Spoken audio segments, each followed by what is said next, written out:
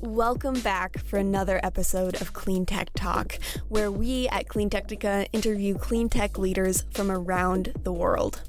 With topics ranging from electric cars to climate change communication, you can listen to our full podcast series by visiting our website at cleantechnica.com. Hello and welcome back to Clean Tech Talks. I'm your host, Michael Bernard.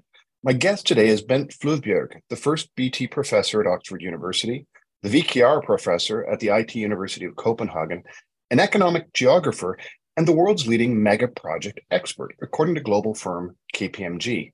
He has consulted on over 100 projects costing $1 billion or more globally, and has been knighted by the Queen of Denmark. Welcome, Bent. Thank you very much. Thank you for having me. Now, the excuse for having you, because I would gladly spend hours and hours and hours talking to you about a bunch of topics that sadly we don't have time for, is the publication of your upcoming book with Dan Gardner. And so, that book is How Big Things Get Done, and it explores your decades of research and experience in dealing with mega projects, their failures, what works and what doesn't. And today we're going to focus on some clean tech aspects out of that. But before we get into that, how did you end up being the person that is the go-to person for governments globally when mega projects need to be started effectively, when portfolios of mega projects need to get moving, or when they just go off the rails, literally, in some cases? So like you mentioned, I'm an economic geographer, and economic geography is a special branch of economics that focus on what we call spatial economics. So you look at how do economics play out in space, and that can be urban space or regional space or national space. So you basically look at what's going on the surface of the planet in economic terms. And that's what I was raised on, as a student, undergraduate, graduate, PhD, postdoc, everything.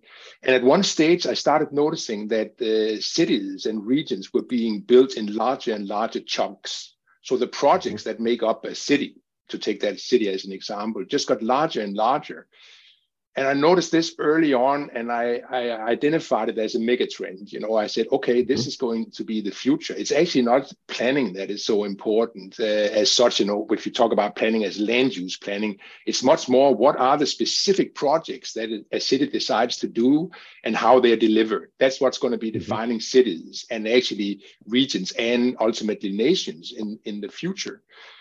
This is a long time ago. I saw this just by observing, what was happening on the ground, including in my home country, which is Denmark, but also other countries. And I started looking around and found I couldn't find any data on this, even though already at that stage, trillions and trillions of dollars were spent on these big projects. And nobody was collecting data. You couldn't get data on them. So as a scholar, this is an ideal situation. There's a wide area on the map. Nobody has studied it before. Let me get in there and study it. So that's how it started. Why was there no data? This strikes me as, it's an obvious insight, but why do you think that was? We've been building big stuff for thousands of years. Why haven't people been collecting even good anecdotal data? Well, for several reasons. One is that it's very hard to collect this data. I didn't know this at the beginning, but I got educated quickly, about how difficult it is to get high quality data. There's so much crap data out there. And in a big project, there are so many versions of data. So just to choose the right version of the data, which would be the version that has validity and reliability from a scholarly point of view, is a major job in its own right. So that's one thing. And that meant that there were only there might be some data on individual projects or a handful of projects, but there was nothing that would allow statistical analysis, for which you need a larger sample.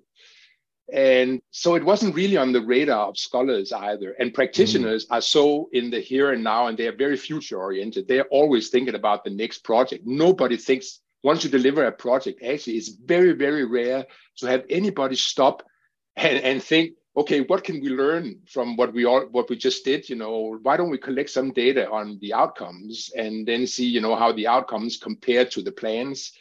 This is almost never done. So this is a combination of reasons, why data that just were not available until we started collecting data. And it actually took us 5 years to collect the first data set of just 258 projects, which was the largest data set in the world, when we published this in 2002, so this is just over 20 years ago now. And today it's ludicrous to think that 258 projects could be the largest data set in the world. Now, just my group, my team, we have a data set that has now grown to over 16,000 projects, which still is the largest database in the world. But that's how we started. And 258 was actually enough to start doing statistical analysis and come up with some valid and reliable answers to questions like, how much does it actually cost to deliver a big project? What's the likely cost overrun on a big project? How long does it take? What's the likely schedule overrun? What are the benefits generated? And is it the benefits that were planned, or do we get more benefits or less benefits than were planned? So these were the kind of questions we could start rigorously analyzing after we got those first 258 projects. Let's just take an example. Like we connected over nuclear energy, and we'll get into that in a bit. But let's just take the history of nuclear generation buildouts. I've looked at that. You've looked at that. Take Ontario, where I've lived many times. That place, they had a provincial strategy in the richest, largest province in Canada, equivalent to Baden. It's not Wittgenstein, but the biggest province in Germany. And they took $20 billion off the books and shoved into general accounting at one point. And, 15 years ago or so, they pushed it back into the utilities books. So it's now visible, and they're trying to pay it down. But I look at France, and, if we take Macron, he when he was in charge of the organization that should know this, has admitted that he could never figure out how much they actually spent. Because as national strategies or major political strategies, money kind of flows in odd ways in different accounting systems. So how did you reconcile some of those challenges in a way that was academically sufficiently of quality? So we just look at that, and you're right, there are myriad ways that you can hide costs, take them off the books, or you can even include them in the books arbitrarily.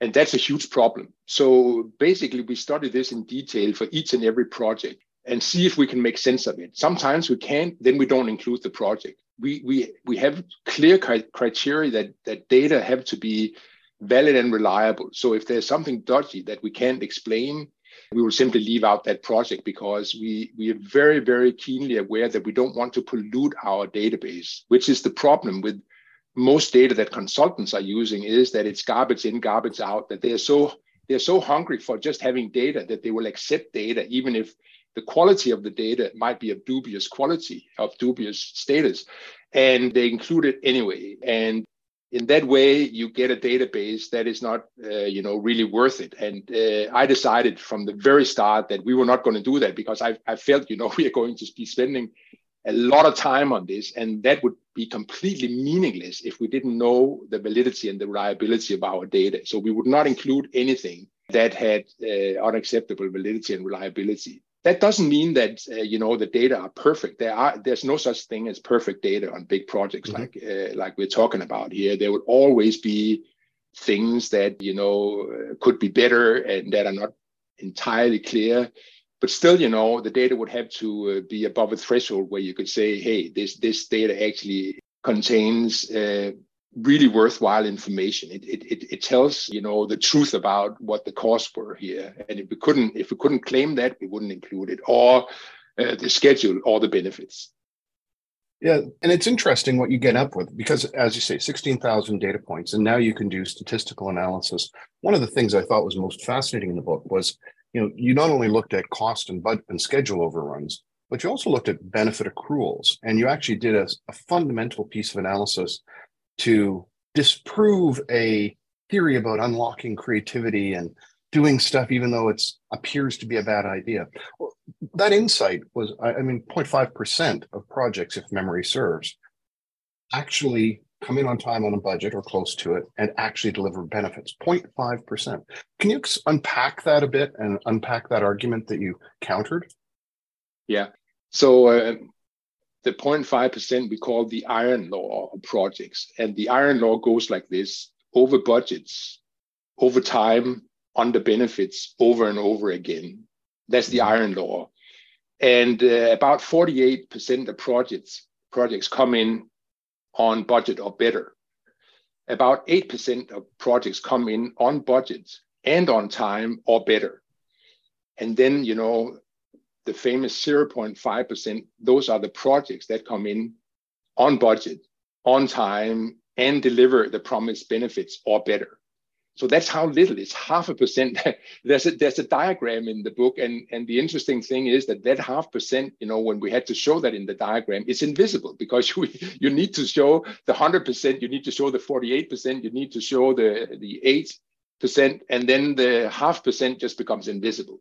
And that's pretty much a good metaphor, for how things are in real life, that the projects that tick all the boxes regarding success, which is on budget, on time, and on benefits or better, are invisible. That's how few they are.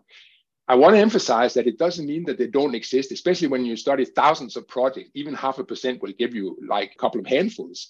And that's what's really interesting to me, is how on earth do the people who are doing these projects, how do they beat the odds, because the 0.5%, that's your base rate. That's the objective base rate. When you look at these projects, like going to the casino, if you play the game of building a big project, your odds are 0.5% that you will win, if by winning you define it as being on budget, on time, and on benefits.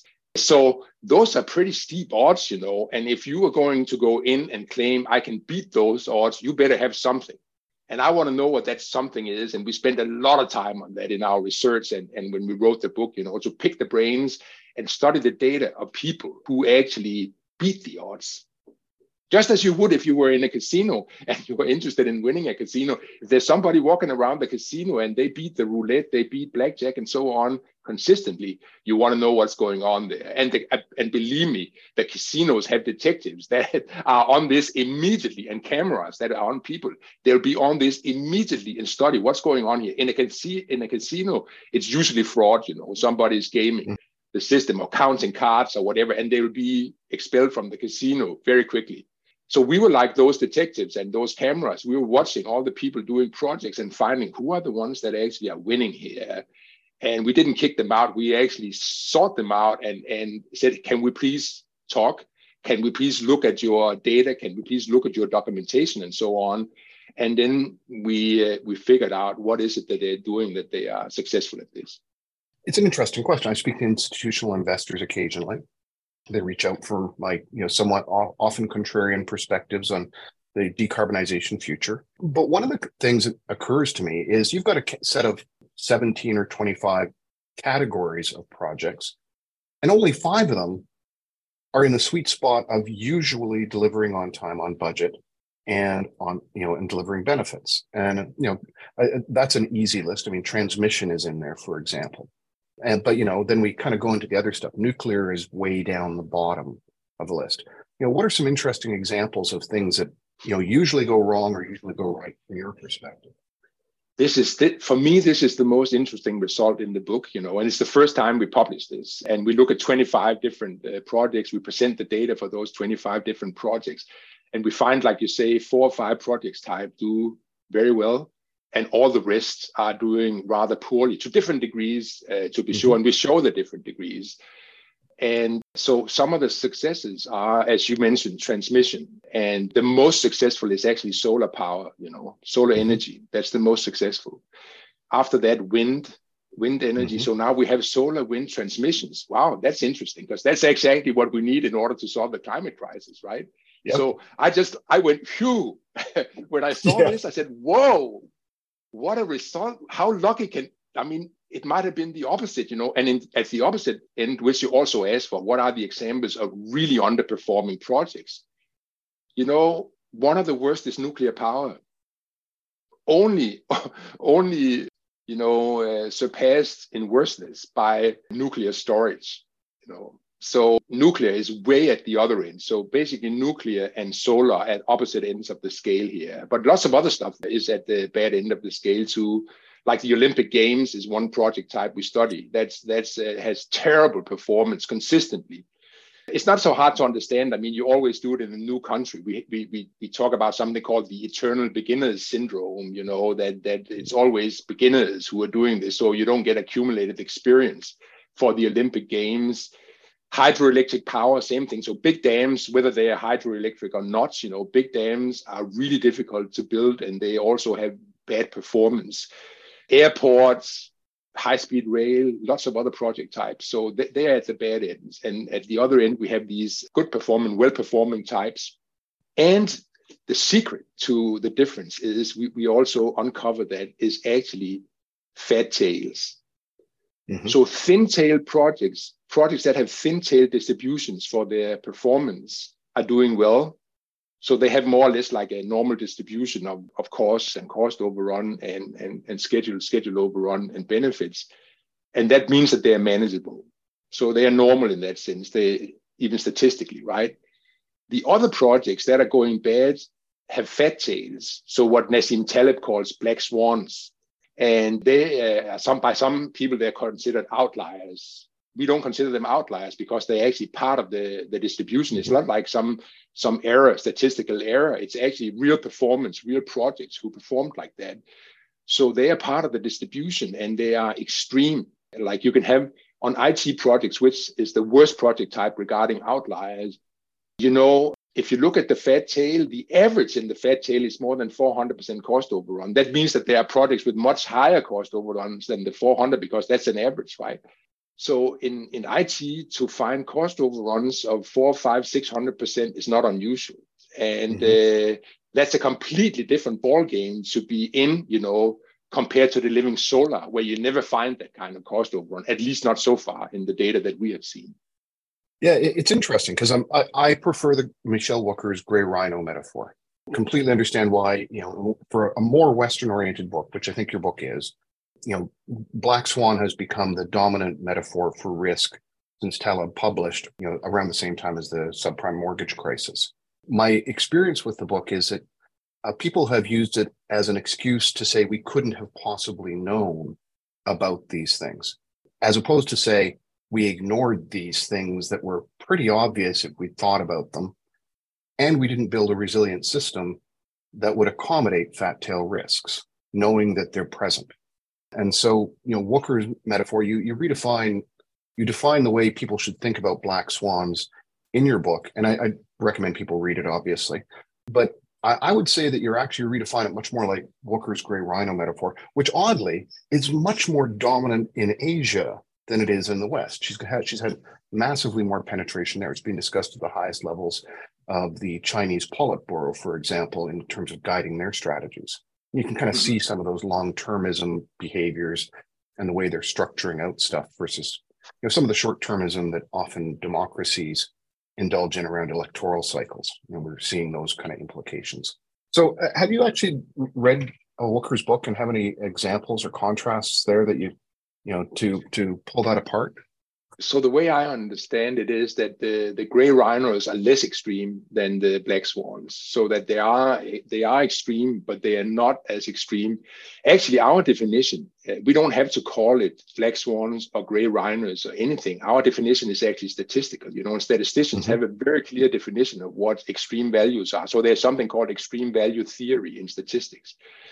And you define an outlier. So if it's cost overrun, for instance, you would say it's the technical definition is that it's 1.5 interquartile ranges above the third quartile.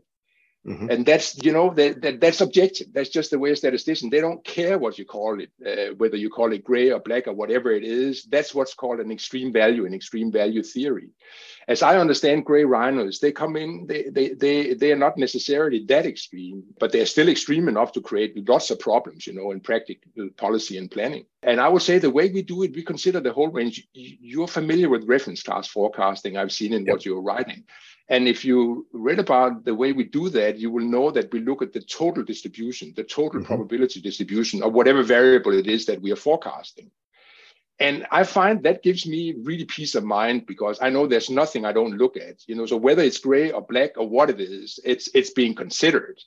And we do pay special attention to the most extreme values because we know that these are the most damaging. If you end up in the tail, you are in trouble. And you are not only in a little trouble, you're in big trouble. And it's very hard to, protect yourself against through contingencies, because the contingencies just have to be too high. You will never get those kinds of contingencies. It's not even rational within an organization to allocate that much contingency to any one project, because it means you can't use the resources for other projects, right? So what we recommend is that like 80% of the probability distribution, you can protect yourself with contingencies, and we calculate the exact size of those contingencies. And then we say, the remaining part of the probability distribution, you really got to go in and mitigate so that doesn't happen. We call that black swan management. And the slogan of black swan management is cut the tail. You need to cut the tail. And how do you cut the tail? You cut the tail through mitigation. So let's take a really simple example, like Fukushima, and you need to protect the nuclear power plant against a tsunami wave. Simple. You build a wall that's tall enough, and then that's it. That's cutting the tail. Or move it uphill, because they actually move it uphill. That's even easier. Even easier. They built the plant downhill from a tsunami high-level marker from the 17th century. So we go through an exercise like this, and of course, most of the time, it's not a tsunami wall that is the solution. I'm just mentioning that because it's so easy to understand. Or building in further in country or up, at a higher level. And with different projects and project types, mitigation means different things. But you can always sit down and think, how do I cut the tail? It's the most valuable exercise you can go through when you're delivering a project. It's very exciting and stimulating too when you get. So this is something you do like a whole team of people who are experts in what you are talking about here. And they just sit down and for whatever time it takes, go through like, how do we get that tail off there? How do we cut that tail? Are we confident that the tail is now cut, and come up with all the different measures that could help cut the tail? Well, it's interesting because I know you worked with Daniel Kahneman, and I totally envy the two different academics who have had the opportunity to work with Kahneman. He just must be such a delightful person.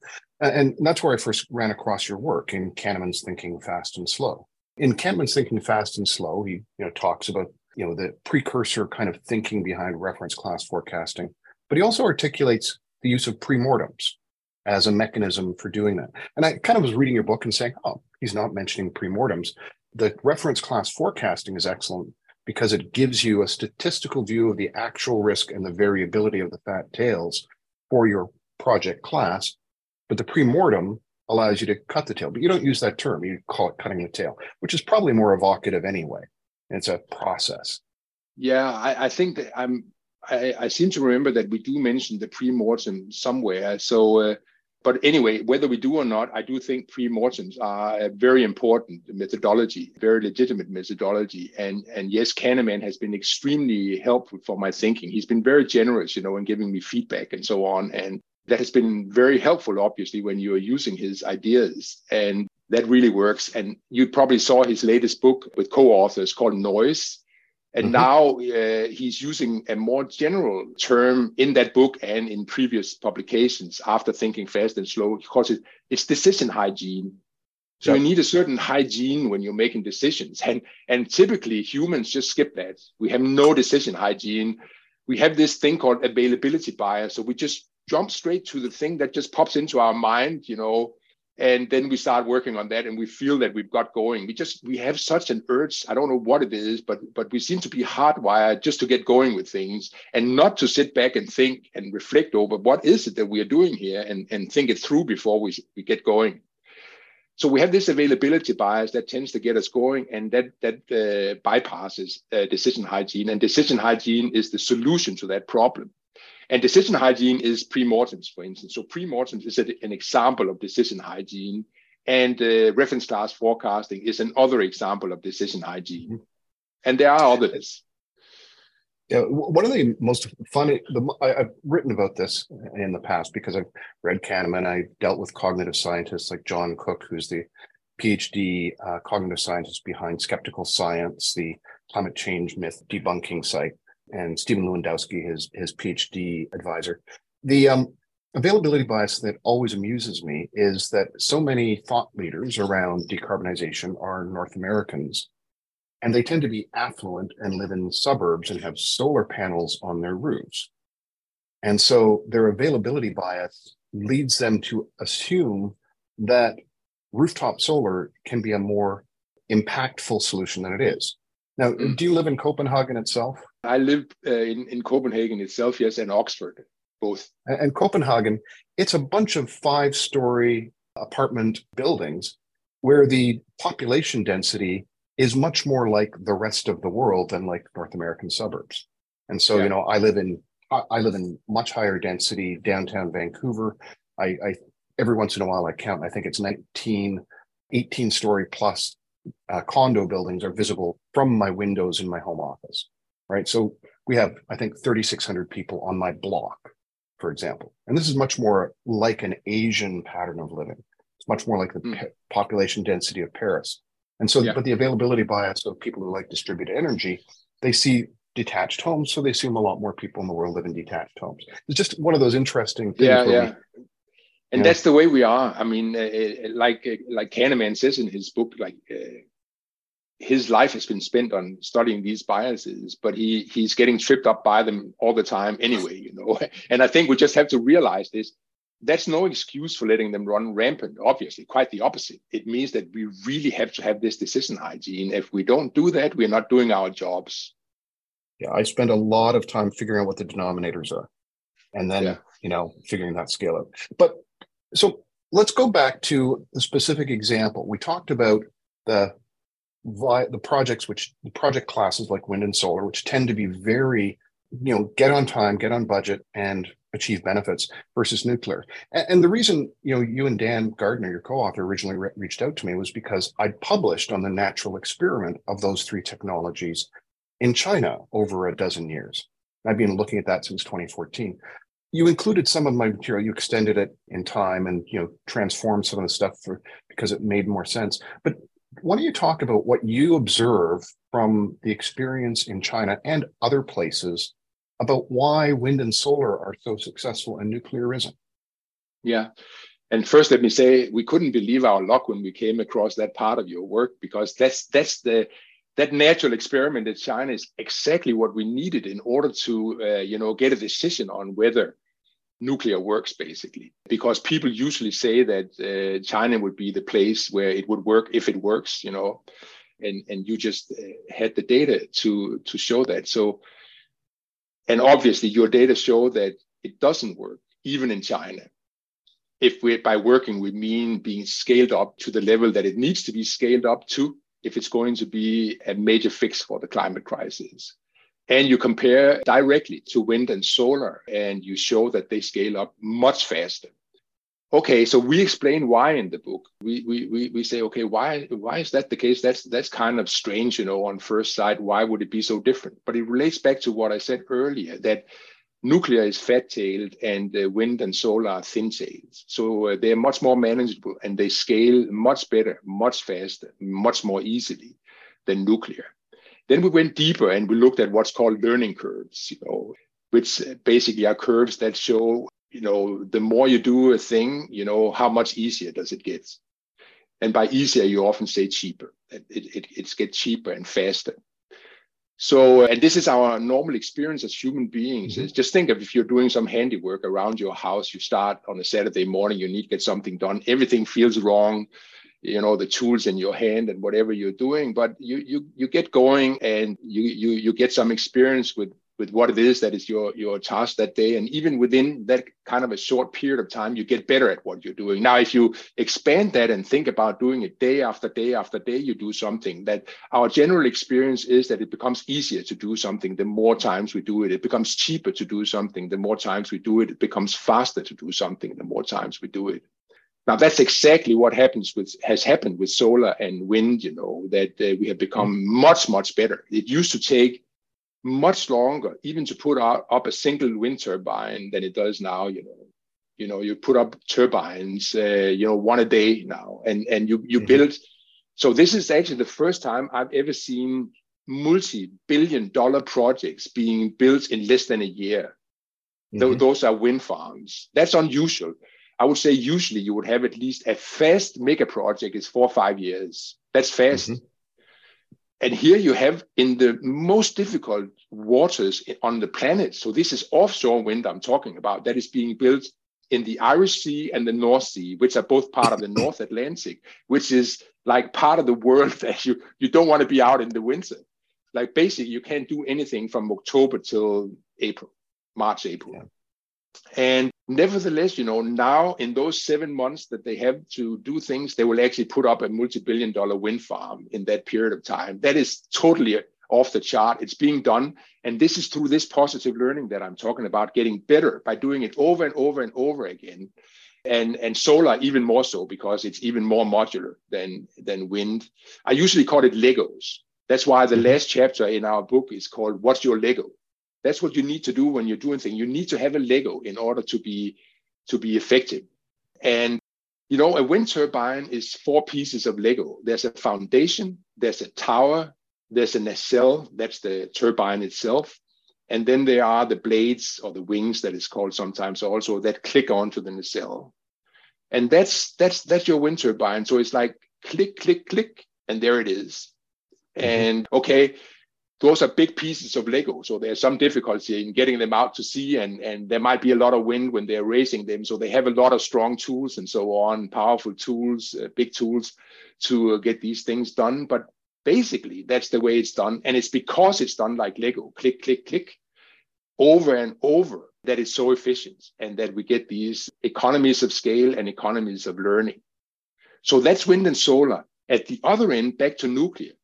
It turns out when you start looking at the learning curves for nuclear, it's the exact opposite. And this is weird. This is actually something that should not be happening, but it is happening. The more you do nuclear, the more difficult it gets. That's called negative learning. So you do one nuclear plant and you find out, this is actually more difficult than we thought. For instance, getting the safety requirements right is much more difficult than we had estimated. So now that we're doing an estimate for the next nuclear plant, it's actually going to be more expensive than the first one, because now we have learned these things about safety and we build that into the next estimate, and then we try again. That's the second one. So you build the second nuclear plant at higher cost, takes longer because it's more difficult and so on. What happens? Fukushima happens, you have, or 3 Mile Island or Chernobyl, you have an accident.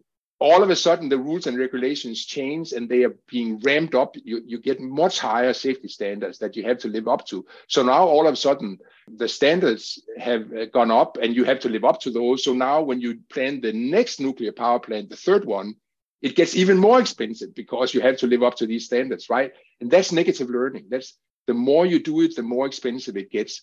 And that is what has happened with nuclear over the past several decades, except maybe in one place, and that is Korea. But all other countries for which we have data, it looks like negative learning is the case, that it gets more and more difficult, it gets more and more expensive. In fact, some of those nuclear power plants are causing bankruptcies for the companies that are building, like Westinghouse went bankrupt because of nuclear reactors that couldn't be built to the budget and to the time. That was in the United States. In Europe, we have 2. We actually have a few more now, but the nuclear reactors that have progressed and should be close to being finished now, they are not being finished. There's always a new story of why there's another delay and why the budget is going up. So that's negative learning for you. We just don't have anything on the ground in North America and in Europe that would encourage us to think that we can deliver nuclear cheaper in the future. So that's why nuclear looks the way it does in our data. And that's why, and this is purely for economic reasons. Many people think this is something ideological, being against nuclear. It's not even about nuclear waste. That's not even taken into account. This is purely economics of building nuclear power plants. On that criterion alone, nuclear is losing out. Yeah, it's interesting. Here's what I characterize as the success requirements for a nuclear rollout. And this is before I read your work, which, confirmation bias suggests we think identical on this because, of course, what you wrote confirms what I think. It's one of those other biases that Kahneman points out, which I try hard to overcome. But the articulation I make is that it's possible to do gigawatt scale nuclear reactor buildouts under the following conditions with reasonable experiences. First, you have to do lots of them, dozens, in a country or a region. Second, it has to be a national strategy so that you get override over a whole bunch of local regulatory things. That's typically related to nuclear weapons build out or capacity to do build out. So the federal government can step in and throw its weight around. Third, it has to be exactly the same design. You have to avoid the desire to do bespoke engineering for a specific site for the technology. You just have to do dozens of the same thing. There was a period in the United States where the light pressurized water reactors were built in sufficient quantities that it worked out. And this gets to another point you make in the book, was that you need a master builder and their team. Building the capacity of resources who are certified and security credentialed, enabling them to work on nuclear plants, is deeply non-trivial. Like Holland is looking at a nuclear reactor and they have nobody who has any of those skills. And where are they going to get them from? EDF? That's working out really well in Hinkley. And so that master builder and their team of experienced people and shared stuff has to be done in a short period of time. And lastly, which is introducing the next subject, small modular reactors, they have to be built as components at the maximum viable scale for the physics of it, right? So wind turbines, as you mentioned, are very big these days. Onshore, the average is 2.6 megawatts. Offshore, it's much higher. And that's a logistical choice. If they could build wind turbines the size of offshore wind turbines and get them along roads and on railways and under bridges, they would. But they can't deliver the blades and masts and the nacelles to the sites onshore. But they can offshore. So that's why we're now seeing the InWind project, which has been going on for decade or so now. And they're edging up towards 20 megawatt individual wind turbines. Massive, massive beasts. But you can deliver that offshore. You can build them in a port area, can put them on ships that are special tenders, and then you have automated solutions, heavy lift automation, which enables you to construct that. But wind turbines getting bigger. It's not like we left wind turbines small because we need to maximize the physics of them. Now, nuclear reactors, from a thermal generation perspective, coal plants want to be bigger because that boiler and then generating the steam is more efficient the bigger they get, up to the maximum 1.2 gigawatts. And nuclear reactors are just coal plants with radiation instead of coal plants with CO2, right? It's just thermal generation. So small modular reactors want to get that modularity and constructability and manufacturability, deliverability, but they don't. They forego the thermal dynamics. So they lose that efficiency there. And it's an interesting question for me.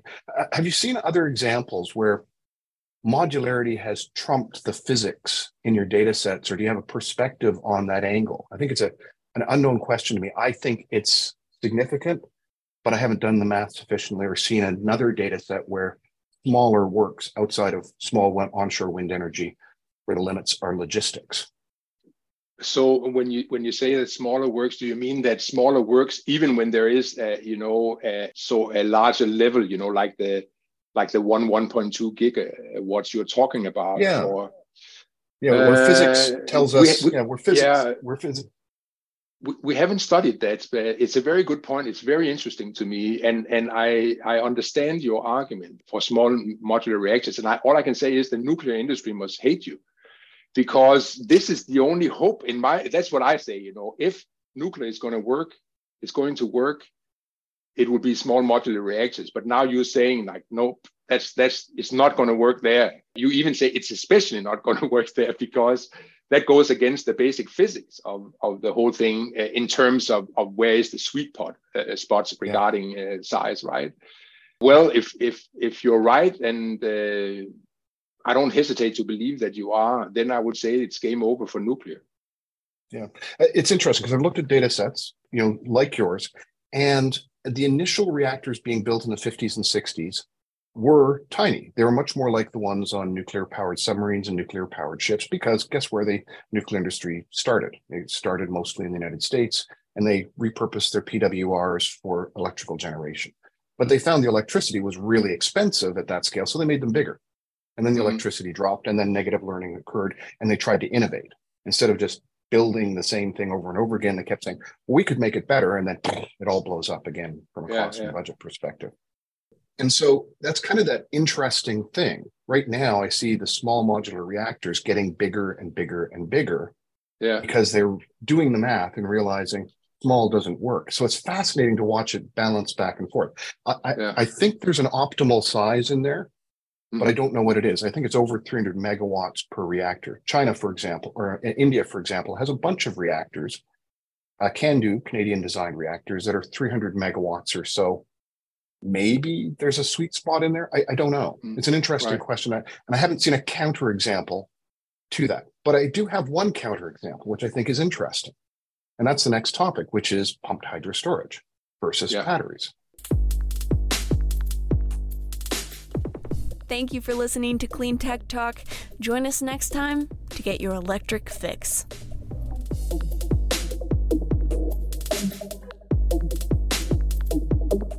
If you would like to sponsor our podcast, send us an email at accounts@cleantechnica.com. That's ACCOUNTS@cleantechnica.com. Thanks.